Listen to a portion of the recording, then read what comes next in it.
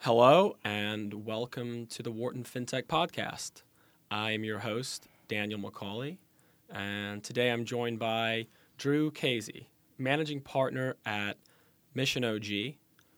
They invest in a number of industries, including FinTech, and Drew is a friend of Wharton FinTech and a friend of Wharton. He and I met during a class that I took last year on commercializing technology. And Drew was mentoring a number of engineers and MBA students on how to take ideas and turn them into real products and real businesses. So without further ado, Drew, welcome to the show. Thanks, Dan. Thanks for having me. Thanks for joining us. Why don't you kick us off by giving us a few minutes on your background, particularly as it pertains to FinTech, and a little bit of background on your firm, Mission OG. Great. So I took a circuitous path to financial services. I was a civil engineer out of undergrad and then found my way back to William & Mary. And basically when I graduated, found a small company in Conshohocken called eCount that at the time was really going head-to-head with PayPal. And PayPal was handing out $5 to people, and the NASDAQ crashed, and we figured out we couldn't hand out $5 to people like PayPal could. So we changed our business model and figured out a way to sell payments and accounts to enterprises. So it was great proving ground for the later work we're going to do at Mission OG. But at the time, anytime someone was exchanging value, I was really at the heart of building products that would digitize that onto a card or some type of payment, whether it was ACH or a card or even a value transfer that was an on-us transaction. And we basically changed industries like automotive sales incentives, tech sales incentives, payroll payments, rebates. So all rebate checks that were for telecom really, because of what eCount did, moved them to a card product. And in time, Citi took a liking to that, and we went through a process that Citibank bought us in 2007. I ran the business after they bought us and launched in a couple countries in Europe and Middle East and Asia. And then decided that wasn't a great place to build product anymore inside of a bank. So went to Sow My Oats. And at the time, we was talking with 3X e-counters and said, how do we do more of these than just one at a time? So we kind of leaned in on some angel investments, and we're kind of like any good entrepreneur testing the market if someone would let us lean in on their investments. And because of all of our backgrounds, one of the partners is also from a portfolio management company, and another one had prior experience at Capital One. We definitely lean towards FinTech in our investment thesis. But I think more importantly is our operator's lens that we're looking at companies at. And when we do diligence, we really look at it like we're the CEO or the chief sales officer and dig into more than just the spreadsheets behind the companies, and really what's the distribution model and what's their plan of attack and go to market, and is the market really viable, and is there really a product market fit? So we put on our lens from all the business experience we had in launching all those businesses, and really add that to a diligence process that still do the normal investment stuff, portfolio management and control where you're investing and those types of things. But I think it's the operational lens that we really try to lean on. And at the end of the day, the goal is higher quality, faster decisions for the entrepreneurs and the partners we're investing in. Do you want to give us a couple of examples on times that approach has worked out? Yeah, I'll give you maybe one that worked out really well for us because I think we didn't invest, and then one that worked out is working out well, but based on the investment. Everything that we did in our past was kind of because a client wanted to pay for something. So a lot of our diligence process is actually making introductions to potential clients or the market while we're doing our diligence. So actually worked with one group that really liked their technology. It was essentially choreographing a path, using technology to choreograph a path through a retail or some type of environment that would end in a transaction. And knew Whole Foods would really be excited about this. So we made an intro to Whole Foods and said, listen, don't need to sell them, but let's just get them excited about it and see what their response is. And just watching the team prepare for the Whole Foods meeting, we probably got the meeting in a day and had 2 weeks to prepare. And While I think their tech was savvy, I don't think the team was that savvy to go after an enterprise market and sell them. So at the end of the day, that type of process and me, if I was building the product, I would have taken a much different approach and a much more rigor against the potential opportunity of Whole Foods. So when you see someone react like that, you tend to maybe be less keen on investing no matter what their tech is.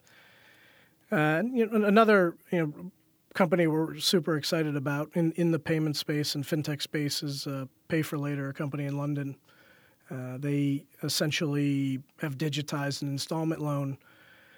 But if you've ever built product inside of a bank, you realize the bank doesn't know how to really go to market and distribute the product and that type of thing. So Scott Law and team there has done an excellent job of making it incredibly easy for the merchants to offer essentially credit terms to the user that helps that merchant at the end of the day raise their top line sales 5 to 15%. So when you walk in and say, we have a product that will help people buy more goods and services from you, it's an easy sales pitch. So we love products that attack the top line. And then the second thing about Pay for Later is they've really packaged up the banks and the lending product in a way that the merchant doesn't have to worry about it. So it's a turnkey solution for them. They're adding it to an e-commerce site or they're adding it to a counter. And at the end of the day, it's a very simple process for them, and it's helping them increase sales. The bank gets the aggregation of the loans, and Pay for Later is a broker in between that's not taking any credit risk in that type of situation. Yeah, clearly a ton of value being added there. Yeah, it's good business. So I didn't know that you were going to take us overseas to London, so this wasn't part of my line of questioning here. But seeing as how we're on the topic, something that's been brought up by a number of people I've talked to lately is the difference between fintech in the U.S. versus fintech in Europe, particularly London, fintech in Asia. You seem to, your general background is pretty global, and you just brought up an example of a fintech company operating in London. Can you give us a minute or two on your thoughts and what the U.S. is good at in that regard and where we're lagging and some lessons? So you're talking to a guy who launched in this case, a prepaid product in over 25 countries. And I think that if I learned one thing, you got to have local people on the ground knowledge that is executing every day. You can't just land, you can't be the Marines and come in there and we'll figure it out. A lot of things don't translate. Like at the top of the house, even culturally, things don't translate. In Europe, there's not a lot of there's not a lot of check payments. So in the U.S., just by way of example, we were replacing a lot of check payments at the time that enterprises are making, and those aren't happening in Europe. But even then, the regulatory envelope inside of Europe, inside of Asia, all those places are drastically different. In fintech, whether you like it or not, it's a regulated business. So you got to figure out the envelope that you're in. And that's one of the reasons it takes scale in fintech to win, because you got to pay for the cost of entry on the regulatory side. So some of the markets, while the EU might operate equally, it was 35 countries I think we were in at one point in EU, but each one of those takes a certain amount of investment. And since then, since I've left, Citi has even pulled back a lot of those from those countries just because there's not enough scale of business. There's not enough volume, I should say, of business in those countries for them to make sense to maintain the investment.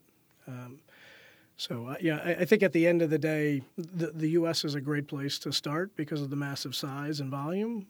But if you're attacking kind of a need in any one of those markets, you can be successful. You got to stay focused on the need that you're attacking in each one of those markets, and just be careful. Don't assume it's going to translate. Yeah, don't assume scale. Yeah. So let's shift gears a little bit. We talked about your past. We talked about Mission OG's past, some of the things you have done. Let's talk about what's going on now and where you see some of the trends that you're observing at the moment progressing into the future. Yeah. I'd probably bring up maybe three in an outline. One would be this concept of personalization at scale. So you have a lot of converging technologies that are allowing people to have an individual experience at scale. So technology is not really the differentiator. For the most part, most companies that I've looked at, you can build anything. but it's the experience that the user has, and it's the individual experience.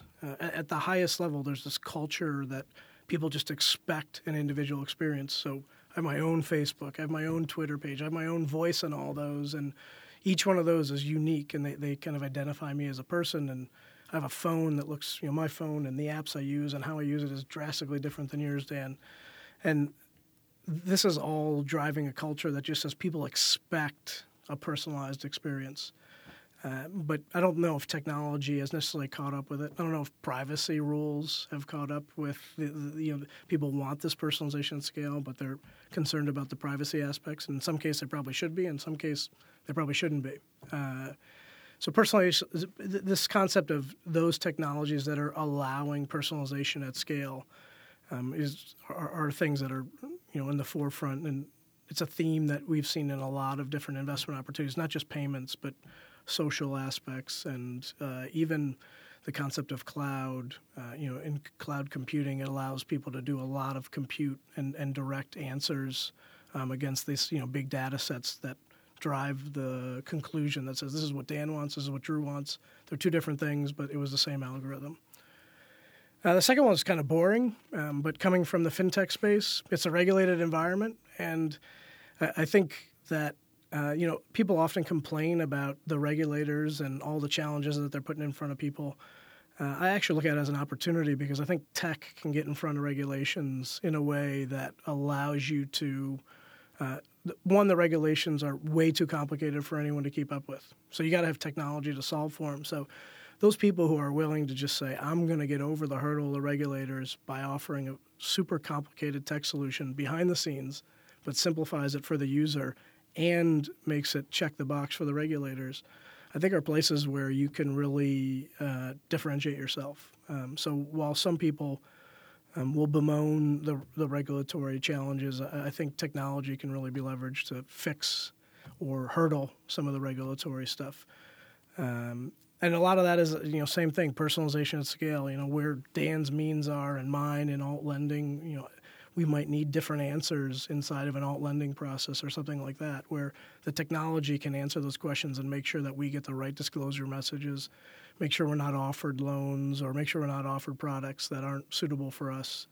And I think that there's a lot of opportunity to manage the regulatory process and the collection of data that the regulatory process requires inside of fintech.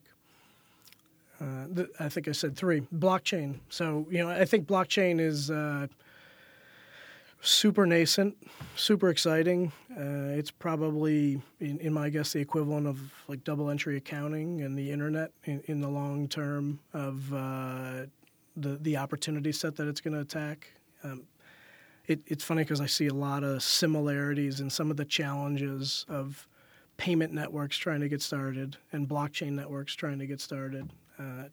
So I think there's a lot of pitfalls in the blockchain technologies that are out there in how they're going to get applied to market and where you're going to see adoption. So we're seeing this like massive investment in blockchain, which I think is awesome, but I also think there'll be certain places that do well in the beginning and leveraging the blockchain, and there'll be other places that struggle to take hold even though the investment's happened.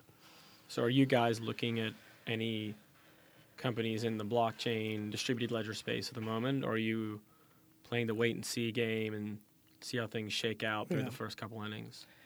I think we're in the wait-and-see, but keenly looking at everything. Yeah.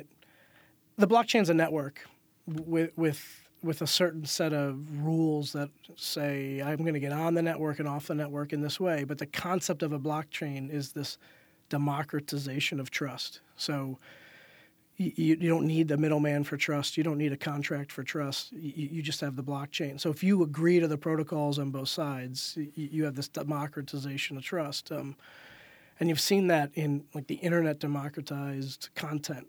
The phone democratized communication even before then. And there's a certain technologies. This concept of AWS and Azure and just cloud computing is really democratizing infrastructure. So it's anyone can do compute at any time. It's just a commodity. And when you think about businesses where they rely on trust and they're very complicated, brokerage businesses, remittance businesses, specifically in fintech, but then even just things like authentication of a user. So passwords. So anywhere where you see a trust transaction happening, there's, I think, the opportunity for a technology like blockchain to disrupt it. Personally, the similarities I see with previous networks trying and failing are really twofold. You need three things for a network to happen. You need people to believe the value that the network will deliver, and usually they assume a value at scale. So they assume like, okay, the network's really big, and we're going to make a connection, and that's either going to do two things: save me money, make me money. So something on the money side, or time, save me time, or risk is another one. So reduce risk. And at the end of the day, those needs are easy to identify in the market. We'll all find those. But in the network side, you have to have a standard where people agree to a protocol. So you're already seeing challenges just in the Bitcoin use of a blockchain, where how big should the byte size be and all this, because the Bitcoin network, is starting to get challenged by how people are using it. So, that standard may stay, it may not stay, but other people are creating blockchains, but they need enough of the third thing, which is critical mass, to get the blockchain to work. So you and I could invent a blockchain. It could be the best technology out there, and we could have three people on each side of it transacting great. But if it's not a network, if it doesn't have that critical mass. And so you see a lot of payment opportunities rise and fall because they never get to that critical mass of use. So I think there's some places within the industry that'll really benefit or really, take advantage of the blockchain because of their position in the market. Places like an exchange, unfortunately, the government, like these are places that can sponsor or drive the use of a standard on both sides of a blockchain. But you might also be in a case where we're in Betamax and VHS again, where you get both sides arguing that like my standard's better than your standard. I certainly think during the reconciliation process, like internal systems that are trying to reduce cost, super complicated, lots of different parties interacting, but they're all my parties, like all Bank of America people, or all people within maybe a certain co-op where they have a mass there already of transactions where they can lower their costs. There'll be some of the places that the blockchain helps first, and where it's truly commercialized, and the value is apparent in lowering costs, essentially. So I couldn't really gather what your opinion would be here on the Bitcoin blockchain versus some other blockchain versus private blockchains. Yeah. And it sounded like you were kind of comparing the Bitcoin blockchain to maybe Betamax. Or no, to VHS, sorry. It's the inferior product, but it wins out, right? Is the fact that Bitcoin's got an order of magnitude more compute on the network a barrier to entry to any other competing technology becoming the de facto solution? Is Bitcoin the sort of blockchain of the future? One man's opinion. Yeah. And I think it's certainly, there's a lot of benefit to seeing something operate and scale. So there's certainly a lot of benefit to seeing something operate and scale like Bitcoin. But I think there'll be others, just by the nature of not wanting to leverage, say, a Bitcoin, because they'll want it to be more controlled and more internal, and they'll want to have some regulatory purview over it. So I don't know if it'll be the end-all, be-all. So if you were to ask me, is Bitcoin the blockchain, I would say no. Like, I think there's blockchain technology, and I think there's Bitcoin, which is a type of cryptocurrency that obviously leverages the blockchain. So what are maybe some of the applications of the technology outside of the really obvious ones, like new currencies or internal accounting networks? What have you come across? What are some of the craziest ideas that you've heard pitched or that you've seen talked about? On the block, like I said, the blockchain is this concept of trust, brokering trust. So the places that are probably the most, I think, should be the most insecure are those places that broker trust with a brand. So, insurance models are the types of things that says, okay, that's a solid brand, I trust it, so I'm going to pay my premium to the insurance company because they're going to be there for me. And they're inside of a transaction where your trust is based on brand. The other places on the blockchain that I think would probably disrupt the most is where there's a middleman that's charging a premium. So international remittances and not even payments, but just international bills of lading and invoices and that type of thing, where I don't know person A and person B, or person A and person B don't know each other, but they're transacting. But if we both are willing to use the protocol across, say, this trade blockchain, then I know that the crowd will allow me to trust A and B to trust A and A to trust B in that transaction. I think the government of Honduras is basically taking every single property and putting it on a blockchain because they didn't have a great rule of law around the property stuff. There's been examples of tracing, putting traces on diamonds, basically putting them within the blockchain. It has this concept of a persistent registry. I go back to, say, the financial crisis in 2008. You have all these strips of securities, and no one knows what securities they own inside of these things. So people, at the time would have really benefited from this persistent history of all these. Do I have good debt or bad debt inside of my security here? So the blockchain is, like I said, it's like double entry accounting. If you can get people to start to adopt it. The thing that's different about it is double entry accounting is the same for everyone, no matter where you kind of wake up in the world. But the blockchain, it's going to need a standard setter in each one of the markets that it goes through. So I think the challenge you have with the blockchain is no one person in today's economy or society will be able to set like a standard on the blockchain. And not to mention, it's probably better if it's specialized towards different uses. I don't know if Bitcoin will translate great into, say, a trading platform that wants to leverage the blockchain. Like they'd have to have different mechanics in order to support the volume and the amount of participation that would be put against that system. I like the example you brought up about the financial crisis. I almost wonder if Satoshi had come along a decade earlier, would we still have had a financial crisis? I'm sure we would have. Well, we probably would have. Yeah. I mean, but at the end of the day, like someone like Moody's, they can rate all these bonds, but they're just rating like a big class, whereas the blockchain, the technology exists in order to understand every single piece, every single strip of a security that's inside of a portfolio or one security that's made up of multiple securities. So someone could keep track of all of that. I think the harder part will be getting the group, whether it's the government, whether it's an industry exchange, to agree to a format. History, I often say rhymes. So, I think what you'll probably see some effect in the blockchain is similar to, say, like an ATM network, where used to be that, when I went to Villanova undergrad, used to be when I walked on Villanova's campus, I had to pick a local bank so I would have access to those ATMs.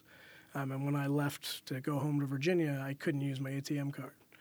So had all these little networks together that were valuable for people, but at the end of the day, they became unvaluable when you started to go outside the region. So I think what you might start to see in the blockchain is you might see Bank of America have something homegrown, or maybe it's 3 or 4 banks, and Barclays has something homegrown, and they start to work internally to fix, say, a reconciliation process that's super complicated on their side, but in time, they'll find a way to link those together as opposed to reinventing them all in order for it to happen.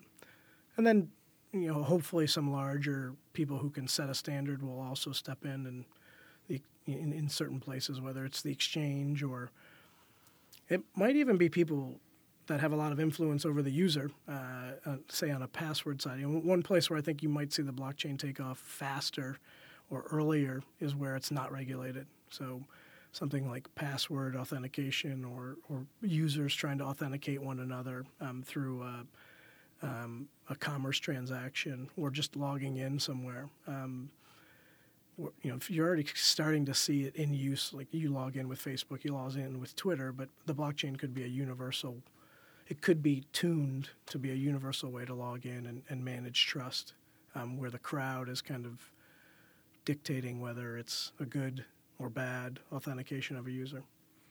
So we could probably talk about blockchains and bitcoins and distributed ledgers for a very, very long time, and I'm sure our users would probably all turn the show off by that point. So let's switch gears before we end here and talk a little bit more high level about fintech in general. You've been through at least one or two cycles, I'm sure, of fintech booms and interest in the space, and you've seen companies fail and succeed and grow and exit, and you've been a part of many of those stories.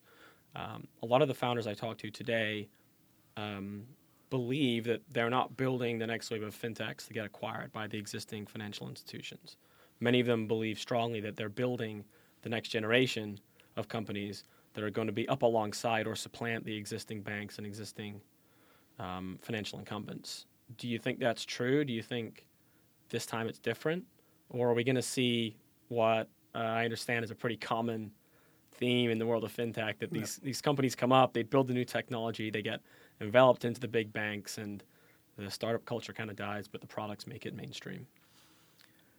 I think there's two big lenses to look through in assessing that. One is money will always be a regulated industry.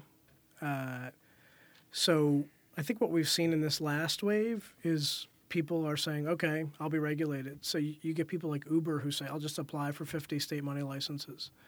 They don't know whether they're regulated or not, but they have how many billions of dollars, and it's not a meaningful expense for them. So they can do a lot with a money services business license in all 50 states, and they have enough scale and critical mass to manage that. So I think those people who are willing to jump over that high hurdle of regulation, I don't see any reason why they wouldn't be independent and just allow them to be the money side of it to be regulated.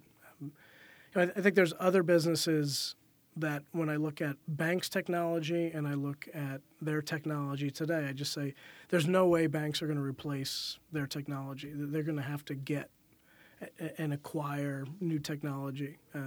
There's so much momentum inside of those banks that they need new patterns and reinvention. So from someone who's kind of built fintech and then had this technical debt, that you go to bed with and you say, hey, I wish I was building 10 years later. It's really hard to change the wheels when you have all the consumers and all that type of stuff. So I think that the ones who can get to critical mass, I think they could be independent organizations. The regulators, they're slow to catch up. So I think they're going to have to figure out how to deal with those types of people that are going and blazing their own path, and it'll probably look a lot like what they ask of the banks. Balance sheet size and consumer advocacy rights and those types of things.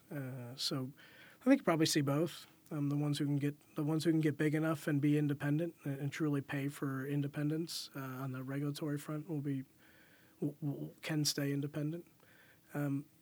I do also kind of subscribe to the philosophy that transactions and certain things outside of holding assets are being taken away from the banks. So we're in a part of a cycle where transactions are disappearing. You really walk into Starbucks and you don't really transact anymore. You show them a phone and it kind of could disappear. And the tech's there for me to just walk in and out.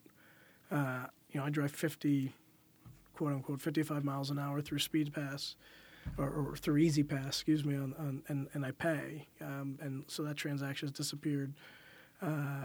Uber, obviously, everyone talks about the transaction disappearing. So I think we're getting into this time where the banks used to own the transactions, credit cards, debit cards, prepaid cards. Now you're getting in it where they hold just the assets and the lending, but now you're seeing lending getting taken out from banks. I don't know if that'll stay always outside of the bank's purview. It'll definitely be regulated. But I think at the end of the day, like the role of the bank is becoming more utilitarian than it is product focused. So it's a piping mechanism as opposed to a consumer-facing endeavor. So if the banks are, if anything's going to change, I think the banks are going to slowly but surely lose the concept of a customer. they'll have enterprise customers, but I think long and short of it is, your relationship with the bank will be far different than it was, say, 10 years ago. That's probably as good a note as any to leave it on. We've talked about personalization at scale, blockchain, regulation, global fintech, the future of fintech, and who's going to win, fintechs or banks. So, Drew, thanks a lot for joining me on the show. This is a great chat, and I look forward to having you back on the show sometime again soon. Thanks, Dan.